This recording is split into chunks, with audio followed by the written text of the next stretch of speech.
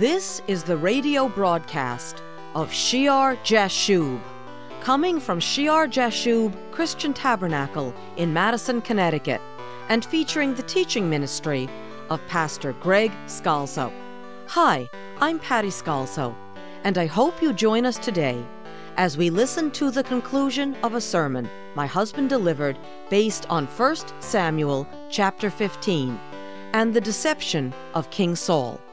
This sermon is part of a larger series entitled Heavenly Authority, and if you have listened in the past, you know that we have been going through an in-depth study of the Bible in this series.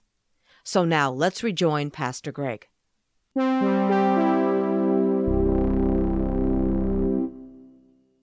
It's against God's nature to lie. When you look in Titus chapter 1 and verse 2, it says, "In hope of eternal life, which God, who cannot lie, promised before time began." It's against God's nature to lie.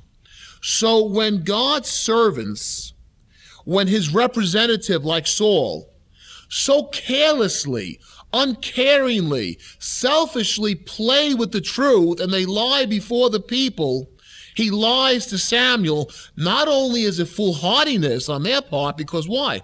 They've forgotten who they serve. They've forgotten what he's like. They've forgotten he's all powerful. And they think somehow they're going to get away with it. Not only is it foolhardy, but it brings the way of God into shame. It brings the people of God into deception, and it does not reflect the true nature of their master. That's why I think it's such a subtle thing that we've spoken about, the irreverence and all the rest, but just that attitude that Saul somehow thinks he can, say something not true, and Samuel will buy it, and that makes it okay, and he doesn't have a God to answer to. This is an attitude that has propagated itself among religious leaders for centuries, before the time of Jesus and since. Saul is not a good representative of the Lord Yahweh. He is not showing the holy name of God.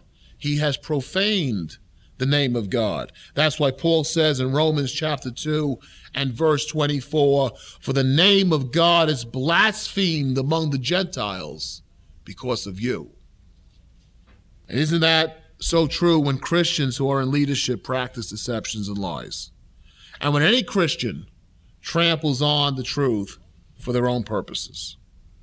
Because ultimately the truth will come out, and then those liars are left open for everyone to see in their shame. Remember the armor of God, the full armor of God, Ephesians chapter 6? What we are to place upon us to keep ourselves safe in the spiritual battle against the enemy, against the wiles of the devil, to be able to stand, and when we've done everything, stand. There is one part of that armor, he says in verse 14, "Stand therefore, having girded your waist with truth." Having girded your waist with truth. The NIV says, "Stand firm then, with the belt of truth buckled around your waist." Girded, a belt around the waist. And that belt in those days could hold, a sword or a dagger. It could hold an inkhorn for writing if you were a scribe. You put implements in it. It kept your garment in place. It allowed for rapid movement. Many times they said they girded up their loins. They would take the loose ends of their clothes and they would tuck it in their belts so that they could run, they could move, and not trip over their clothing. Other times, belts held the clothing in place, just like on a pants today. The belt holds the pants up so that it doesn't fall down. Well, when a person in Christian leadership does not put the truth on like a garment, does not buckle on the truth, ultimately they will trip and fall, or they will be left naked and shameful. Even as if a belt is not buckled, the pants can come down, and they're there standing in their shame. They're exposed, they're tripped up, and in the world's eyes, all of God's ways then become discredited.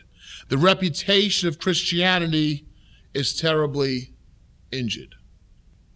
Because here's one who is professing a holy name, and they're caught in their shame of their lies and their untruthfulness and their sins. And the devil has a way of leading people into sin and then making it worse and worse by all the deceptions that build up until finally there are those that say, enough of this. Well, how can you believe any of it? What a terrible stain it is. And you can see then the reason why Jesus was hardest on the religious leaders of his day. And he would call them what? He called them hypocrites. And you can tell from the sound, if you read in Matthew chapter 23, woe to you, scribes, Pharisees, you hypocrites, over and over again. I won't do it here now. But, you can't walk away from that chapter in Matthew 23, not understand that Jesus is really mad at these guys. He is angrier at them than anyone else. You hypocrites, you hypocrites. Well, what is a hypocrite? A hypocrite is pretending to be what one is not. In the language of Jesus' day, the Greek that we have, the New Testament, that word hypocrite was used in Greek drama, in Greek theater. A hypocrite was one who wore a mask and who played an acting role on stage in the theater. It's our word actor. That was a hypocrite. They would take those Greek masks, you see them, they put them on, and they would go on the stage, and they would play the role. Woe to you, you Pharisees, you scribes, you actors, you hypocrites. You're playing at it. They played at being religious, being godly. Oh, we save the herds for God, Saul says. We're going to do this as a religious thing for the Lord. He's playing at being religious. You actors, you hypocrites, to look a certain way. If they really were that way, they would be awfully afraid of their boss. They would know who he is and what he's like, and how in his judgment seat their mouths will be silenced. Instead, it's a theatrical display to win praise and honor for themselves, just as Ananias and Sapphira, just as Saul here. When in 1 Samuel chapter 15, he says, for the people spare the best of the sheep and the oxen to sacrifice to the Lord God. And then later on, he says in verse 30, I have sinned, yet honor me now, please, before the elders of my people and before Israel. Still looking for the honor, still looking for the praise, concerned more with men and will lie any which way to get the praise of men, rather than fearing God for who he is. And Jesus said over and over again, woe to you, you hypocrites.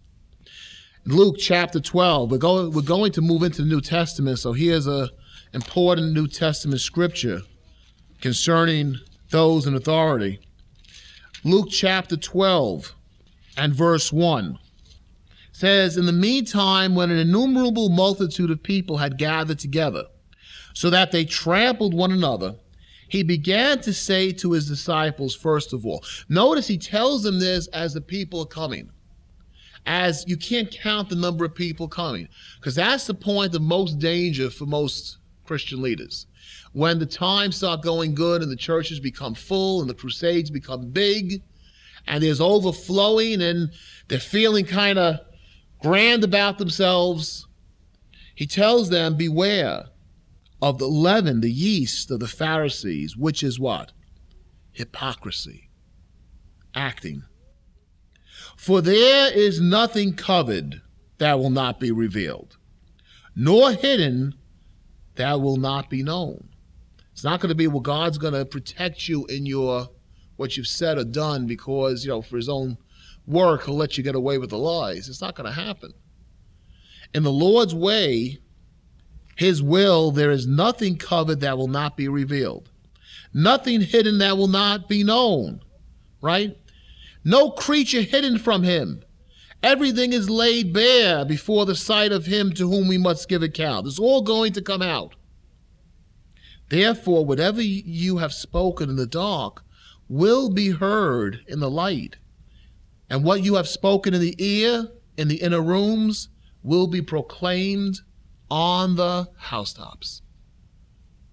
You may think it's hidden. You may think it's secret. It's going to come out. It's going to come out, and we're going to stand naked before God. He'll see it all. He sees it all. He'll show it all. So beware. Don't become like the hypocrites. Beware the yeast of the Pharisees, which is hypocrisy. God's leaders must be men of truth. They must be men and women that are sincere, that are keenly aware of who their boss is, what he's like, not trying to play some type of cosmic game, thinking he won't see, he won't know, not trying to act as on a stage to impress or move the people, but dedicated to telling his people the truth and showing his name holy among the nations.